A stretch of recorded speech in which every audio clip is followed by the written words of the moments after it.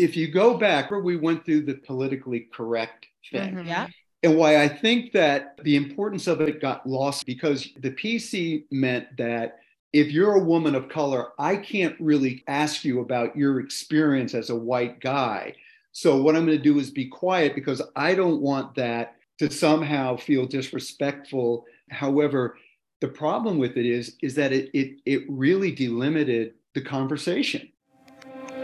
Hey, midlife ladies. This is the Dear Midlife Podcast. Unapologetic girl talk that will help you remember who you are and figure out who in the hell you want to become. I'm Shelby Bybee, karaoke party queen, single mom, and an extrovert to a fault. And I'm Trinity Greenfield, a wild-haired woman full of sass, sparkle, and a heavy dose of black girl magic. So grab a glass and let's dive into the messy middle.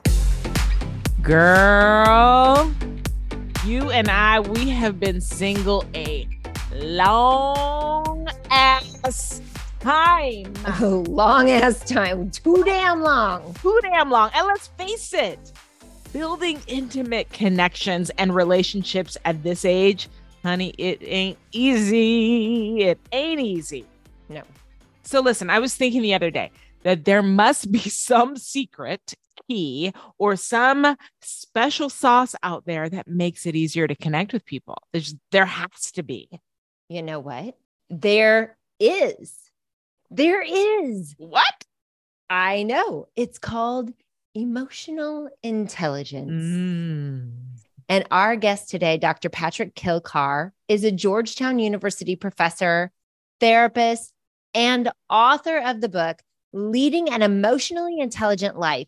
And he is here. Oh my God, this is one of my favorite conversations to take us on a masterful journey into the power of emotional intelligence. I literally have goosebumps on my body right now.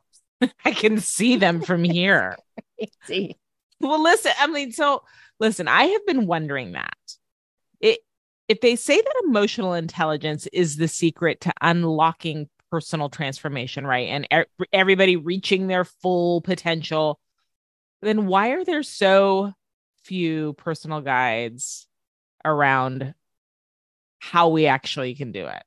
How to do so? Yeah. Well, enter Dr. Patrick Kilcar. He has literally dedicated his life, y'all, to studying and teaching emotional intelligence. And then his latest book, which is called Leading an Emotionally Intelligent Life, Expanding Your EI to Make Courageous Decisions and Transform Your Life. This is actually the guide that you have been looking for, that I have been looking for. Ding, ding.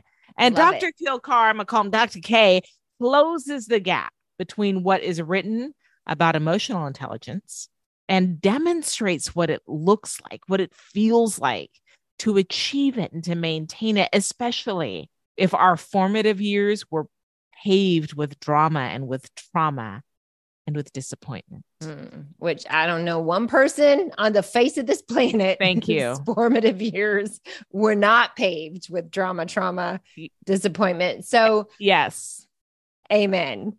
This conversation was really thoughtful. I guess I wouldn't expect anything less from a man that studies emotional intelligence. But, it was riveting in the way that Dr. K gets us to think about the power of emotional intelligence. And to tell you the truth, like I said, I'm not surprised. He is one of the leading experts in emotional intelligence. He's been the director of Georgetown University's Center for Personal Development since 1999. Wow. Yeah. Party like it's 19. Hey. I always got to break into song when I miss Prince. Bring him back, Dr. K. Bring him back. All hail Prince. He is Dr. K. Back to Dr. Kilcar.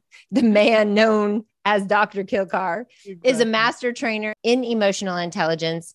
And he certifies professionals to use his tool, the EQI 2.0, baby, which is one of the most valid and reliable self-assessments of emotional intelligence. And all of this work is directed towards strengthening the individual with respect to his or her innate talents and abilities. And here we thought we had to start a damn podcast to build connections with you ladies out there. But since I mentioned it, we do want to connect with you. Ladies, you know we love you. And we hope that you love Dr. Patrick's message in this episode about how powerful emotionally intelligent connections can be. We want you to join the conversation.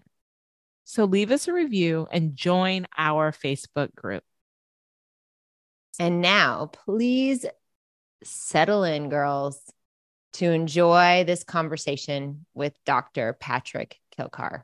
Today, we welcome to our show, Dr. Patrick Kilcar. Thank you so much for being here. Welcome. Thank you. We're so glad you're here. Yeah, thank you so much. We are so glad that you're here, and you're here today to discuss with us the concepts of emotional intelligence. And I am giddy with excitement about this conversation because it's something that I personally am very passionate about. But for our listener out there who may not be familiar with the concept or the notion of emotional intelligence, can you please share with our listener what exactly is emotional intelligence and how do we put this intelligence to practice? It's a great question because I don't know if there's like a Webster's dictionary definition of it, right? Right. Because different people call it different things. They involve different parts of what intelligence and emotion is about. For me, it's very simple. And it's how do I, Patrick, understand the emotions that go into my life, day to day, moment to moment, and how do those emotions impact the relationships in my life? And how did the emotions of the people in my life affect me? And, if you think about, almost everything we do at some level involves some aspect of emotion. And the key is when the thing that we hear about all the time now is being triggered. And I think it's a great term because it makes a lot of sense. When we get triggered into this space where our emotions just stay a step ahead of us, that's where this notion of understanding emotional intelligence, it's important. Because if I'm yelling at my child, or I'm yelling at my spouse, or I'm losing my mind in a staff meeting and yelling at other people, that's not going to go very far. And what it does is, and this is the kind of thing that you talk about, with your fan base all the time, it is we want to be different parents if we are parents to our children than in many ways our parents were to us. It's not going to happen unless we really understand where are we in our emotional world. And just before coming on, I got an email from a former client who actually is in the book. And she said, of all this time of trying to practice being centered and trying to, use meditation, she has 3 kids and her 3 kids are, really lively. I mean, they apparently have a huge amount of energy. But there's certain things that the kids do that trigger her into a very dark space. And so what she's done, obviously before me, but then during our time together, was how do you recognize it coming? And what I mean by that, imagine if the 3 of us put our ear to a train track. We don't hear it. We don't hear the train. We don't see the train, but you can feel the vibration. That's what you want to pay attention to. We can feel when things are building up. We can feel when we're about to be pushed to a place that's not healthy for us. The key is, what do we do when we're feeling it? I mean, does that kind of make sense? It does. Let me ask you. So all of us midlifers, right? Most of us are of this Gen X persuasion, and we're kind of raised different, right? We come from a different stock of folks, and I'm damn near triggered every time I hear the word about somebody being triggered, because it feels like this overusage these days of the word triggered. And I feel like I have to walk on eggshells all the time because everybody has this trigger where I'm like, when we were growing up, it was like, put some spit and some dirt in it and let's That's move it. on. Let's go. Put on your big girl panties and move on with it, chick. What is this? What is this phenomenon? And am I just insensitive? Do I not get it? I mean, are things different now? Well, it's a really great question because if you go back, remember we went through the PC, the politically correct thing. Mhm. Yeah. And why I think that those who were coming up with that kind of had their eye on something important. The importance of it got lost in everything because the PC meant that if you're a woman of color, I can't really talk to you or ask you about your experience as a white guy. So what I'm going to do is be quiet because I don't want that to somehow feel disrespectful or, trigger you or push you in a direction. However, the problem with it is that it really delimited the conversation about, Yeah. 100%. who are you? Mhm. I mean, what is life like for both of you? Mhm. As women who have kind of traveled their own path, who in the book, I kind of talk about this thing in the beginning of the book, actually, where I'm presenting to this class, and it's a philosophy class.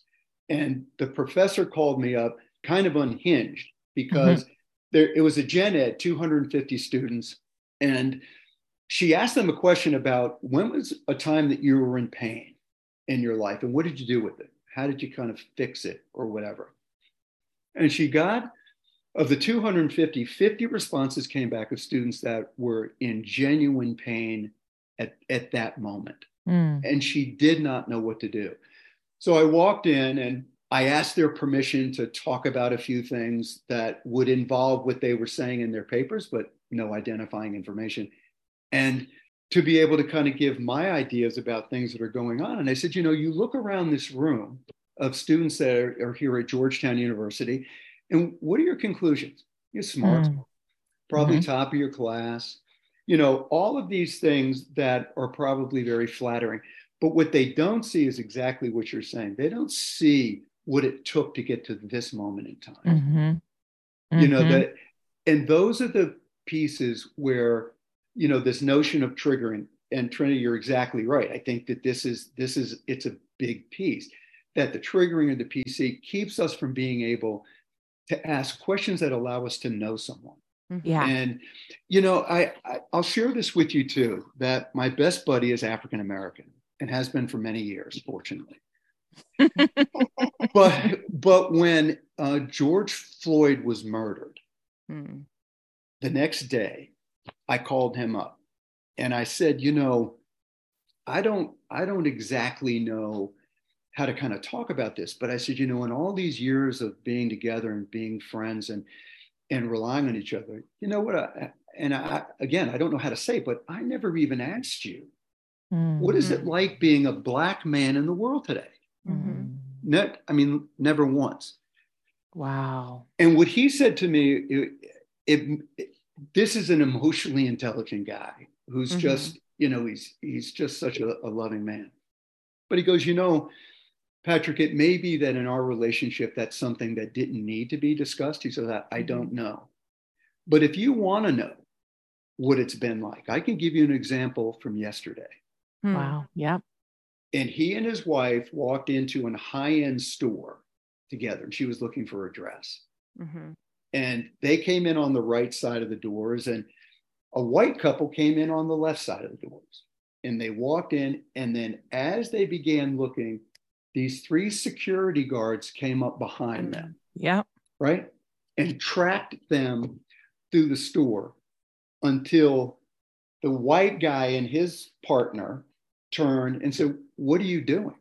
To these 3 security guards, one of whom was African American.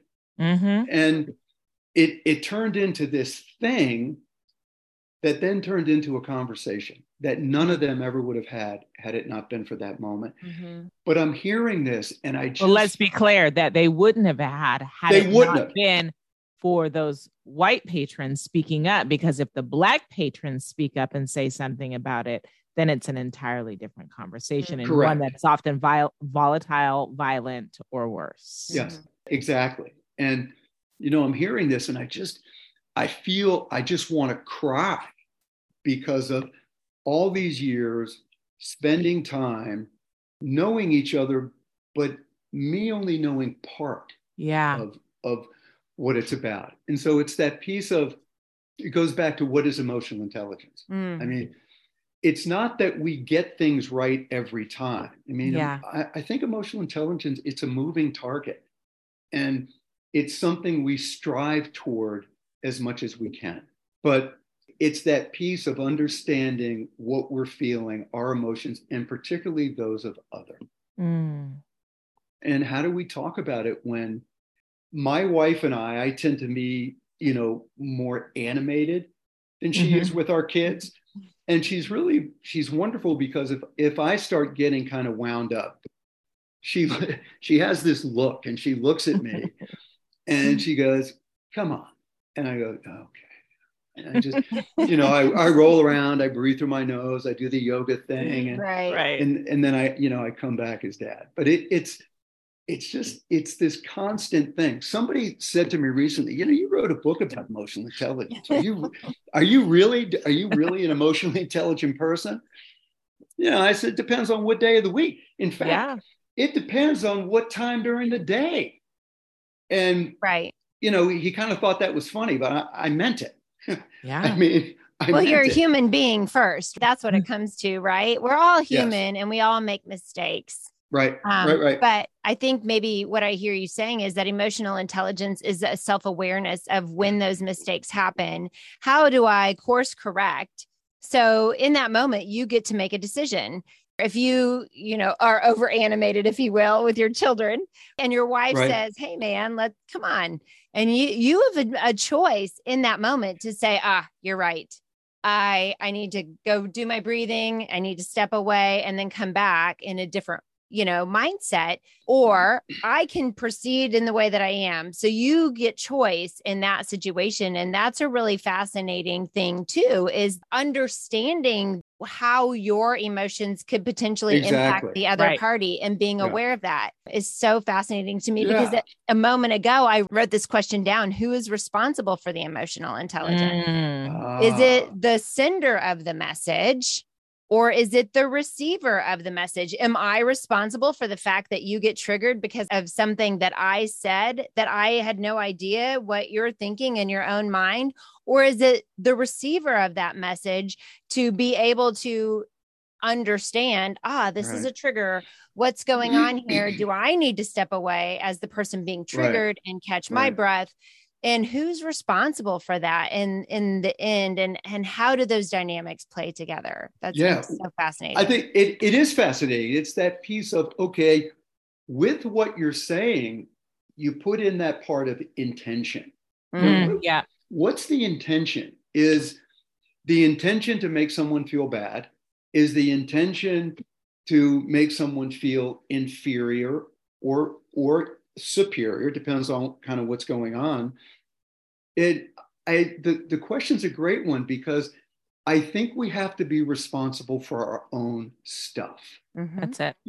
So if I said something that bothered one of you two, and I said it from a place of ignorance, and it exists, and maybe it wasn't something that was an ism, like a sexism thing or a racism thing. It was more just not being aware type of thing.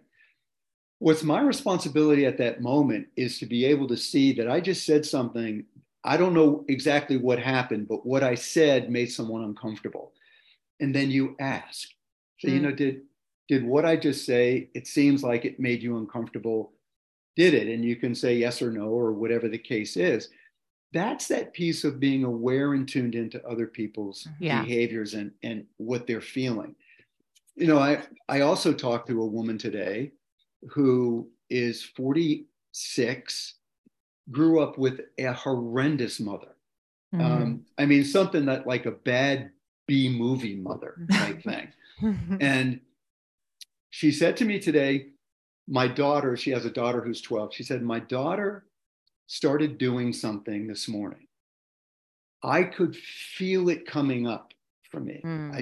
She goes, it was like this raging river coming up. I felt it in my throat. And at that moment, she said, Patrick, your voice was in my brain. And the voice was, what are you going to do?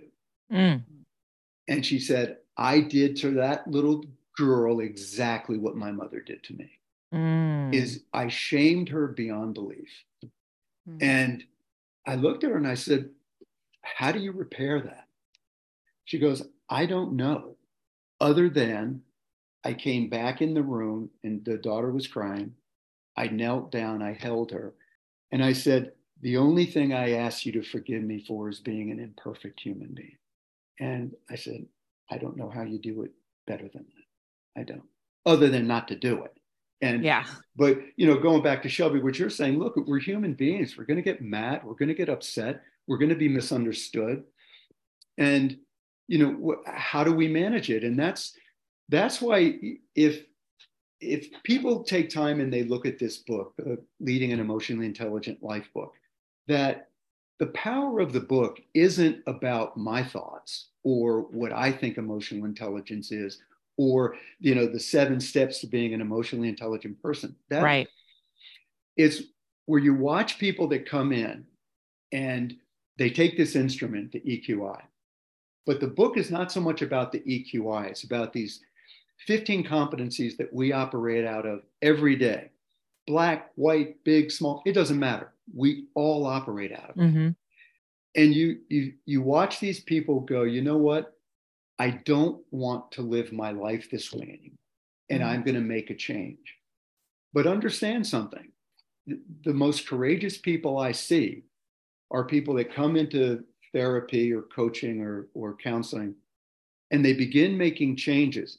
The reason why it's courageous, because I had somebody say to me recently, you know what? Because I asked him, I said, do you really want to make these kind of changes? He said, look, don't misunderstand me. I don't want to change a damn thing. Nobody does. I don't want to. Yeah, right. Exactly. Right. The world would be a better place if everybody else would change. But it's that piece where he goes, because this bullshit in my life got me here. My not being overly understanding or being not really emotionally independent. And what that means, let's say the 3 of us are on a team and Trinity, you have to make a decision. Shelby and I give you our ideas. You take it, you mull it over, you think about it, you kind of see how it all fits together, and then you make an informed decision. Low kind of emotional independence is that person doesn't care what anyone else says. It's what he or she thinks and feels, and that's the way it's going to be. So the world is shut out. But this guy said, look, I don't know any other way to do it. And I said, well, okay, but up to this moment, from 1 to 10, 1 being not at all, 10 being completely, how successful relationally has this been for you? He goes, why do you think I'm here? Because it hasn't been. I've been married more times than I want to admit. I have children that I don't see. And he went on and on. And he takes the EQI. We look at these 15 competencies and life begins to change. And that's the piece for me. If you have, both of you have talked with therapists and coaches, whether they admit it or not, those of us in the mental health world, you both are in the leadership world. So you're going to understand this too. We're looking for the Holy Grail, that one thing that we can take and is going to make the biggest shift and change in the collective lives that we interact with. It doesn't exist. I mean, it just doesn't exist. It's more of when we find something and, the 3 of us look at it and go, wow, that is pretty remarkable. And I think I have an idea about how that may be helpful with other people. The Holy Grail, it's not. However, an opportunity to maybe be supportive in ways I haven't been before, that begins to happen. You bet. It's funny. You have my brain just kind of swimming in circles here as I think about us, me and Shelby, women in midlife, and so many of our listeners are baby girls who are out there that have gone through so much. And we really have kind of reached this point in our lives where we have played the emotional martyr and we have played the role of everybody's emotional savior. And we are the emotional well that everyone comes to drink from.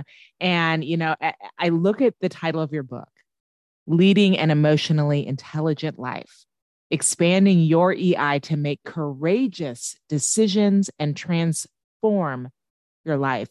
Dr. Patrick, this is where we are right now. We are at this stage where we need to make some courageous decisions and transform our lives to move from this emotional state that we have been stuck in, that we've been forced in, that we have been pigeonholed into the majority of our lives, into this space where we're wanting to unleash our emotions to live free and authentically and to be that example and role model for our babies. Absolutely. And to show the world that we can step out and we can do hard things. We can do great things. We can be who we are and be a better version of ourselves if we are not living this emotional entanglement in order to please everyone else around us. Yeah. So how do we start to get there? How do we start to make that type of true personal transformation in an emotional space to free ourselves and start living? I mean, I hope everybody that's listening here, this is how you do it. You go, okay, you step back, you look at your life, you kind of follow the historical threads of who you are, what's brought you to this moment in time. And you go, these parts of my life feel very fulfilling. Yeah. These parts of my life don't. How do I cross over to kind of expand most of the way I live my life day to day so it embraces and encompasses what I want? Yeah. You know, this podcast, it's an existential support group for all these people around the world where they begin to go, you know what? I don't have to live on the margins. I don't have to live to please other people. And look at, this is going to, maybe I'll probably get some hate mail on this one, but that also includes your children. Yes, and it does. Think about it this way, or this is the way I think about it. And I'm going to see what you think. That if you go back to being in a long-term relationship with a partner, all right, no kids, just you two. And it's these two circles that overlap. And there's the independent life of both of you. And then there's this overlap that captures this kind of coalescing of love and abilities and talents. But what happens is when children come into the picture, this overlap and this strength does this. Yes. And then in the middle is the child. These two are not connected anymore. Yeah. At all. It's all about the kids. It's all about the kids. Yeah. So, and, you know, I can't tell you how many men and women said, you know, I think there's a conspiracy going on because nobody tells you what it's really like having children. And everybody says, I wouldn't give it up for the world. I just wish I had a better idea of what it was really going to be like. And, you know, how to navigate that and come out the other side whole. Exactly. And to come out the other side, not only whole, but to come out the other side feeling creative. Yes. Feeling smart. You know, all these things that get dummied down. They suck it out of our souls, Dr. Patrick.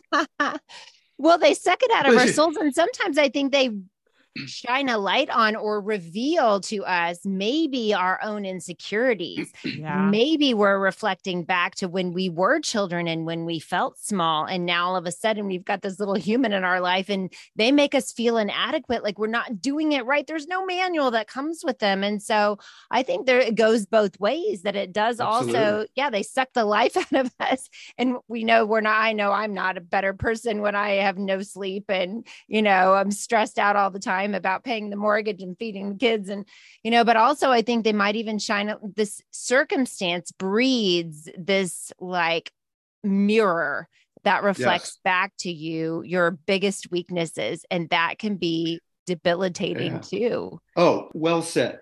I have a friend who was in the military. He went through qualifying school to become a Green Beret. He did. And in that training, there's something called Hell Week. And in Hell Week, it's designed for one thing. It is 6-7 days of complete deprivation of sleep and to see who at the end, if you haven't become completely situationally psychotic, can you actually do what's expected of you? Not a lot of people can.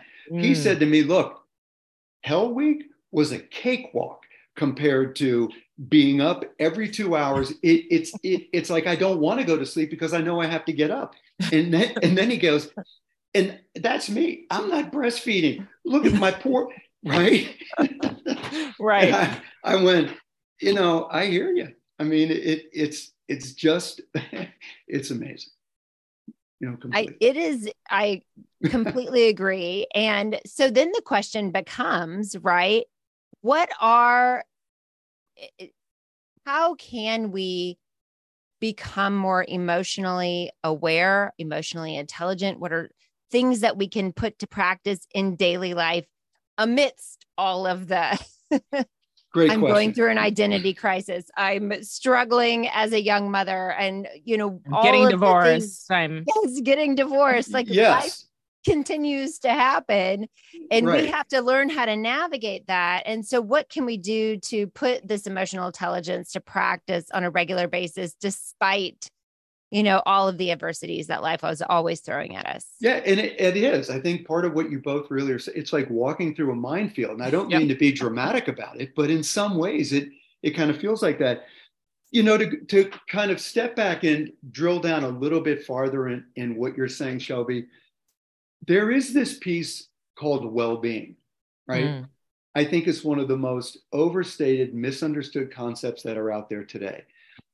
Because well-being is different for every person. And what does it mean to feel kind of balanced? And the book is about that. The book is about well-being. It's about balance. But to go to your question, within this notion of emotional intelligence, there are 4 things that we really need to pay attention to in terms of, are we living a balanced life? Are we in this place called well-being? And it starts with self-regard. How do I feel in my own skin? Kind of self-esteem. How do I feel about who I am? And then kind of self-content. How do I feel about how people see me? That comes together to create this kind of self-regard. Then there are the relationships in our life. How strong are they? How strong aren't they? Which ones are really problematic? And what are we doing about it? And that's the piece. It's not the 3 of us plus, the million people that are going to listen to this will absolutely identify with the fact that there's at least one person in our life that we struggle with. And absolutely. And that one person, it could be a parent, it could be a child, it could be a neighbor, it could be whatever. But that one person, even though it is just emotionally so taxing, that person is presenting an opportunity for our own growth. How do we deal with it? What do we do with it? Well, as a culture, we often meet aggression with what? Aggression. Absolutely. So what does it do? And there you see the cycle just bouncing down the road for eternity. Right. It's kind of more, if we did it differently, if we didn't meet it with aggression, if we entered into it more with an open heart, what would that look like? So there's the self-regard, there are relationships, and how do they form in our life? Then the optimism. How optimistic are we? And what is when you hear the word optimism, both of you, what comes to your brain? What do you see? What do you think? What do you feel? I feel light. I see light. And I think you are seeing the positive of seeing what's possible and living in the possible versus living in the impossible or improbable. Beautiful. Yeah. I like that idea of seeing what is possible. And, what I was thinking about as you were speaking, it was really about giving people the benefit of the doubt as well. And optimism is that I assume that the other person's intentions are positive and that this has a possibility of going in a positive direction, whatever is the conversation at hand. Right. Yeah. And that's the beauty of what you're both, it is. It's that piece of defining what our perspective is. I remember hearing years ago, there was a dad that got onto a bus and he had his 2 children with him.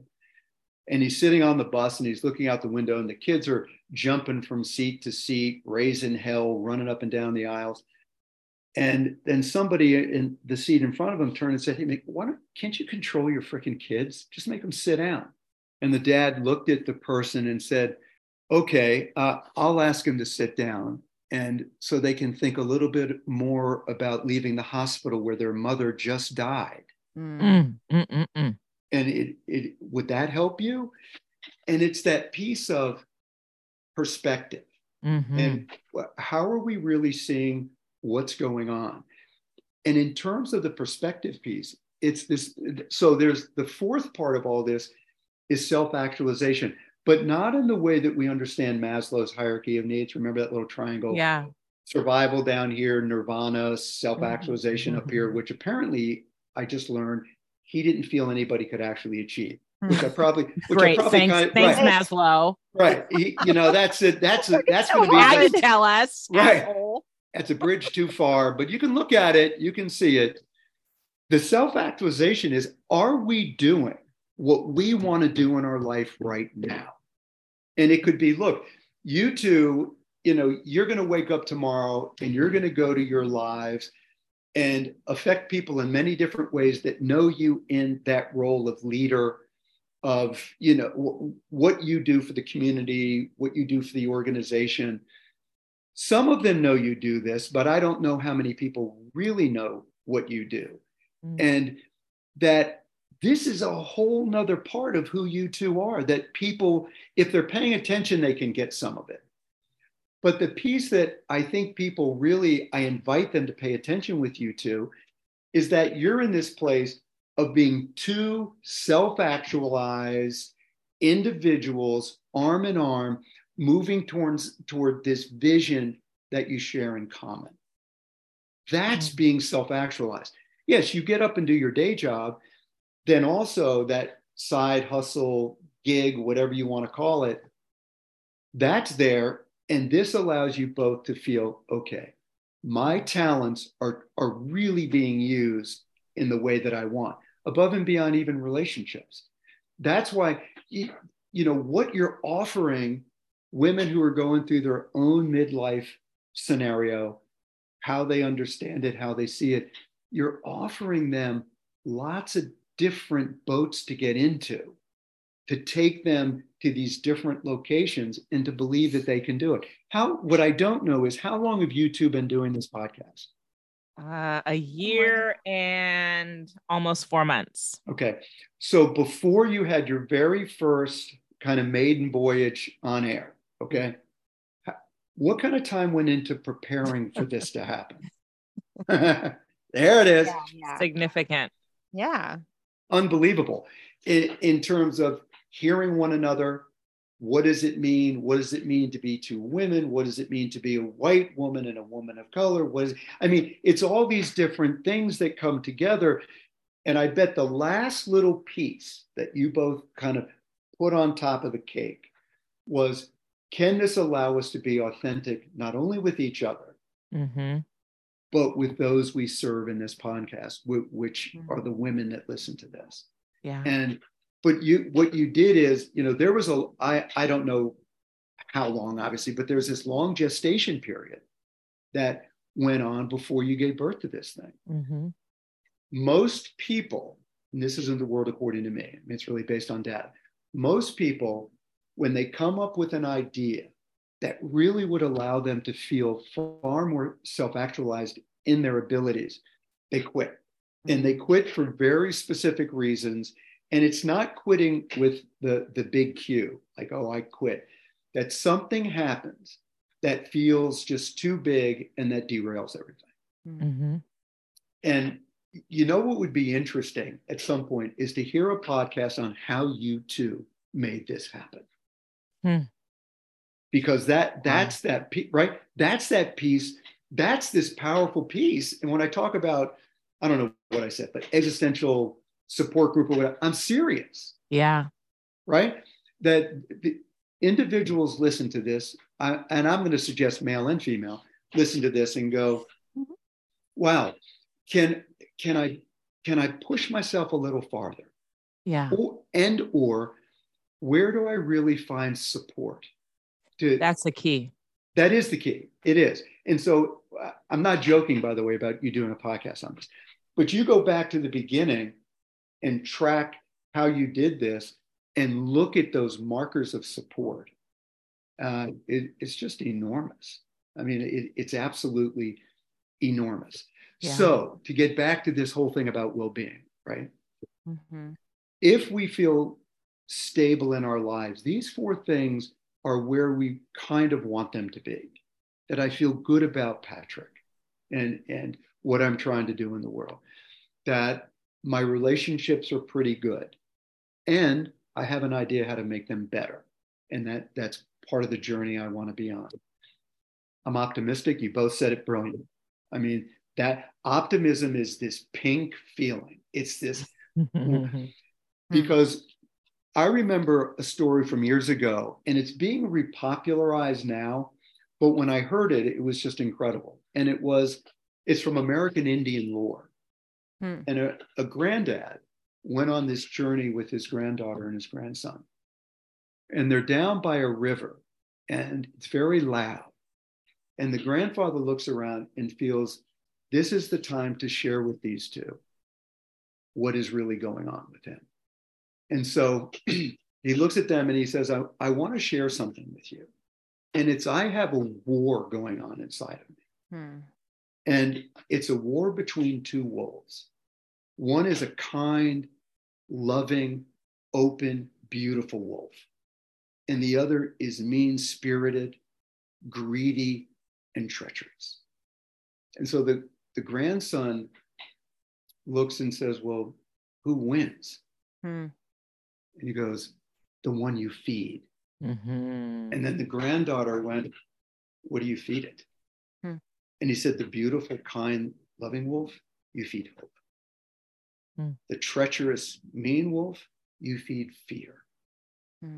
And so much of what I see in my privileged chair, as a therapist or as a teacher or whatever, is so much of what we're about goes into that wolf of fear. And think about the different points along the journey of this podcast becoming real, where that fear could have really shut it down. Yeah. But it didn't. It didn't. And I think it didn't because somehow collectively you two fed the wolf of hope. It's funny because like this past year has been one of the hardest of my life. My son has been very sick off and on, and it took nearly over a year actually, to get to an actual diagnosis that we could do something with. And he's doing really well now and is starting on some medication. I guess that's going to be next week, Shelby. How old is he? He's 21. And he was just diagnosed with ulcerative colitis, which was debilitating. Every few weeks, he had this terrible flare up. He lost 100 pounds in less than a year. I mean, it was just, it was awful. And as I sit here and I'm thinking through this podcast and this journey, had it not been for the support of Shelby, this would not. I mean, I would have given up. I would have just thrown my hands up and walked away, unable to continue to do anything but just survive in my current situation and state. But Shelby's, tenacity and vision and hope and stick-to-itiveness has kept us going and moving forward. And her belief that Trinity's going to come out the other side of this and we're going to be good. And we're getting there and stepping into that motion now. So I just want to openly thank you, Shelby, for being that person that's support. And, you're just, without you, we would not be at all. So I want to honor you and thank you. Wow, gosh, girl. Thank you. You're welcome. And I just am sitting here listening to what you're saying. And what's really resonating with me is, the power of that support and that in quality emotional intelligence that, I understood that you were depleted, you had a need, you needed to spend your time and focus. And again, it goes back to maybe optimism giving you the benefit of the doubt because I knew where you were, because I could intuit that. I know you well enough as a friend. And I think, on a broader scale, if we, going back to the story of the man on the bus with the boy, if we look at on a bigger scale, and we look at every single person as going through life, having to deal with something that we do not know. And I say this to my kids almost every day. You do not know their story. We don't know every single person's story. And if we can give them the same kind of compassion and empathy, and again, benefit of the doubt that they have probably something going on inside of them that I could never even imagine, and give them a bit of grace, and maybe ask them, like you said in the beginning, you asked your friend, how did it feel to you to be a Black man? And we get curious about what's happening in the other person's life, and why did this trigger you, and what's going on with you? Maybe this world would be a better place, and maybe we would be able to elevate ourselves into a higher space of abundance and achievement if we just treated other people with kindness and compassion. And if anybody ever wants to know the definition of emotional intelligence, just put that sound bite together and send it out, because that's it. That's it. I love it. Yeah. Wow.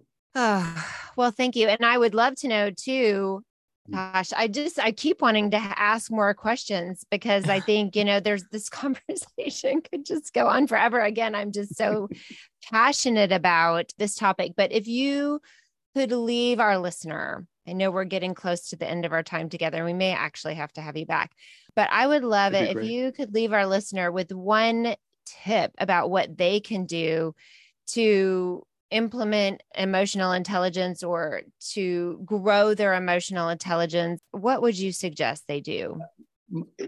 If people please don't say journal. Please don't say right. journal. No. I don't say what I don't do, or because I don't do that. No, so here's a piece though.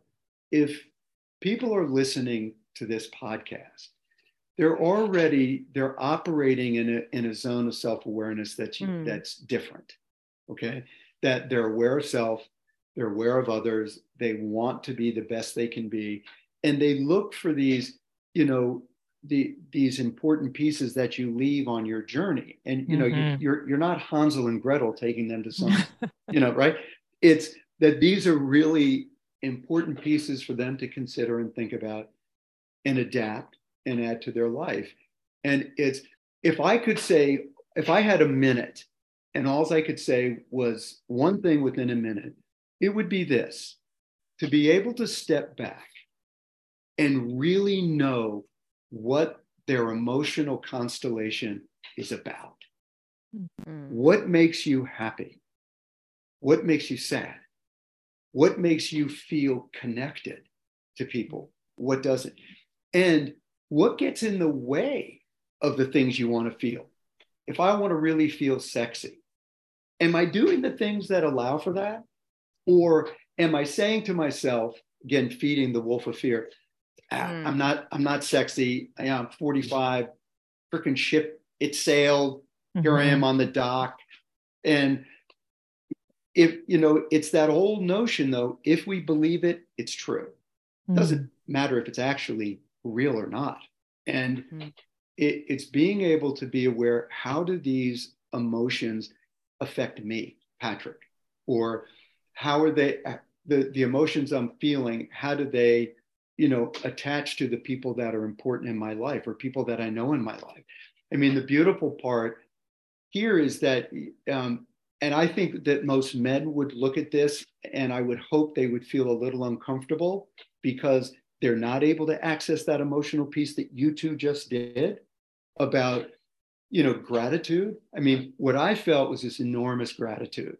But to feel that emotion come up, what keeps us from really being able to show the emotional response that we want appropriately, not screaming and yelling?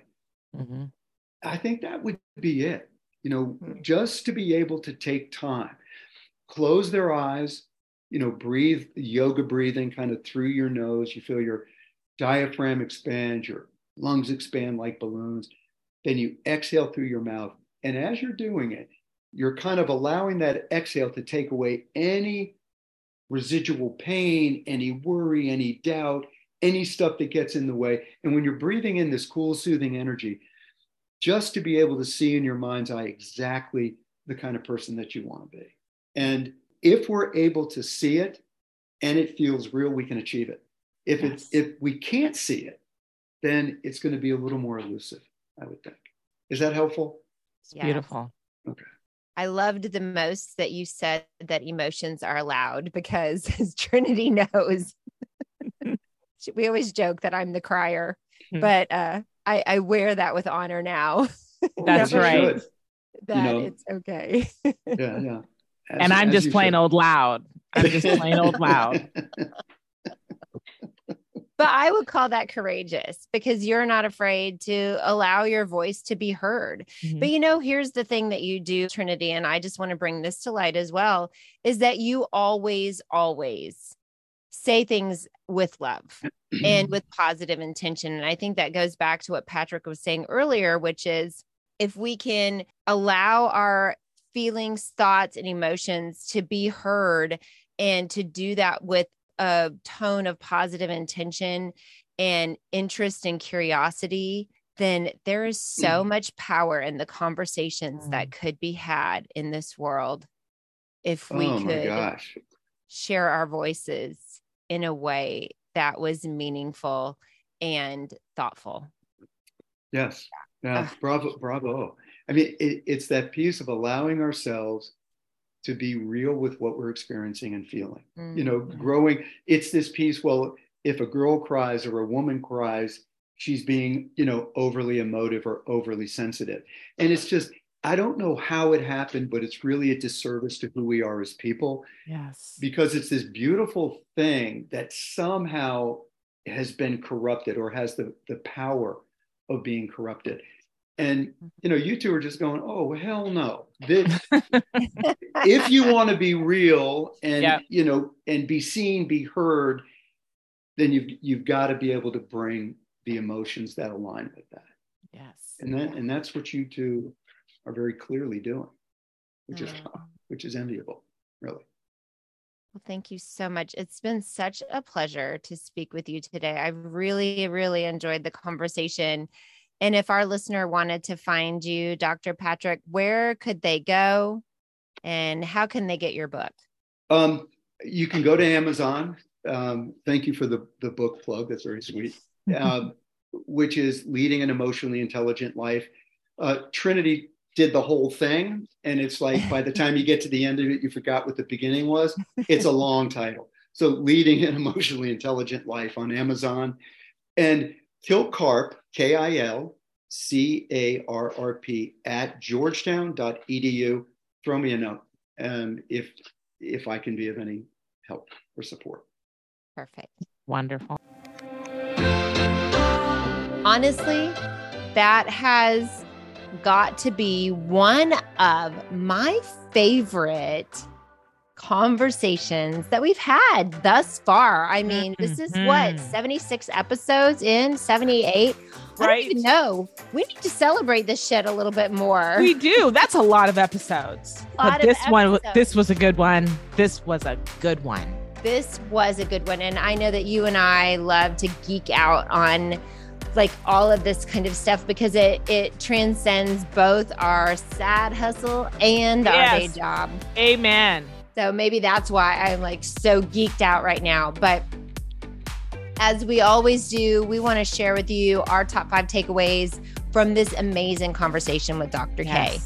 So number 1, emotional intelligence is about understanding your emotions and how those emotions impact the relationships in your life. And conversely, understanding the emotions of others and how they impact you.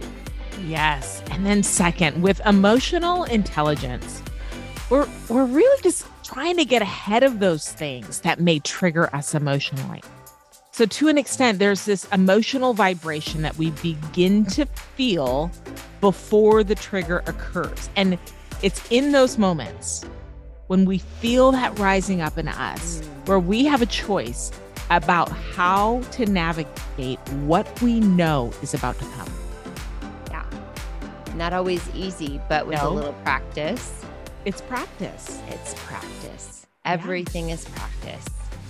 And 3, we are sometimes so overly cautious about being politically correct, which I swear is a thing in today's society, that it actually prohibits us from asking the tough questions to really genuinely and authentically get to know someone else. So don't be afraid to ask that question. Yes.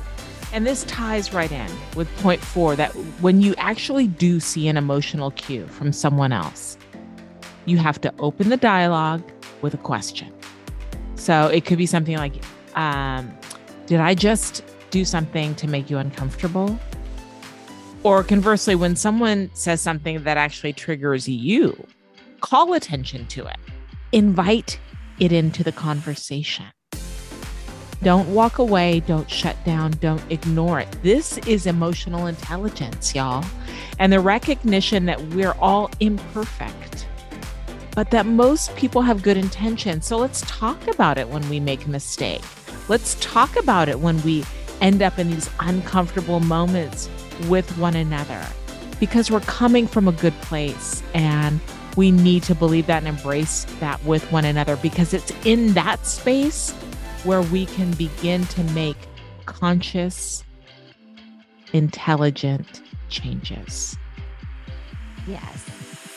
And 5, when we think about emotional intelligence, there are 4 things that indicate whether or not we are living a balanced life from the space of emotional intelligence. That is our self-regard.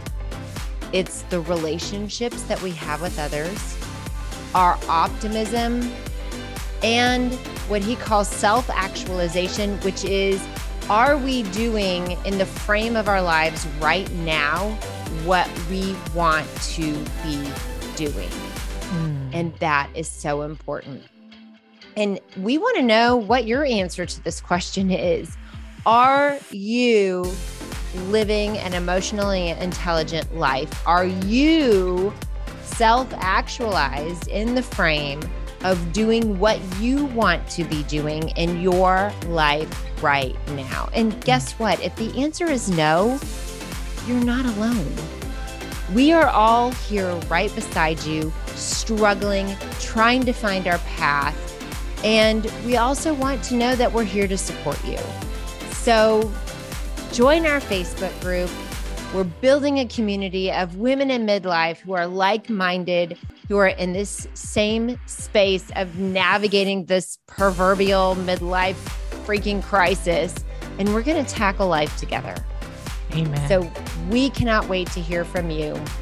And we hope that you continue to join us every week, right here, same time, same place, girl, as we meet to do this together right in the messy middle.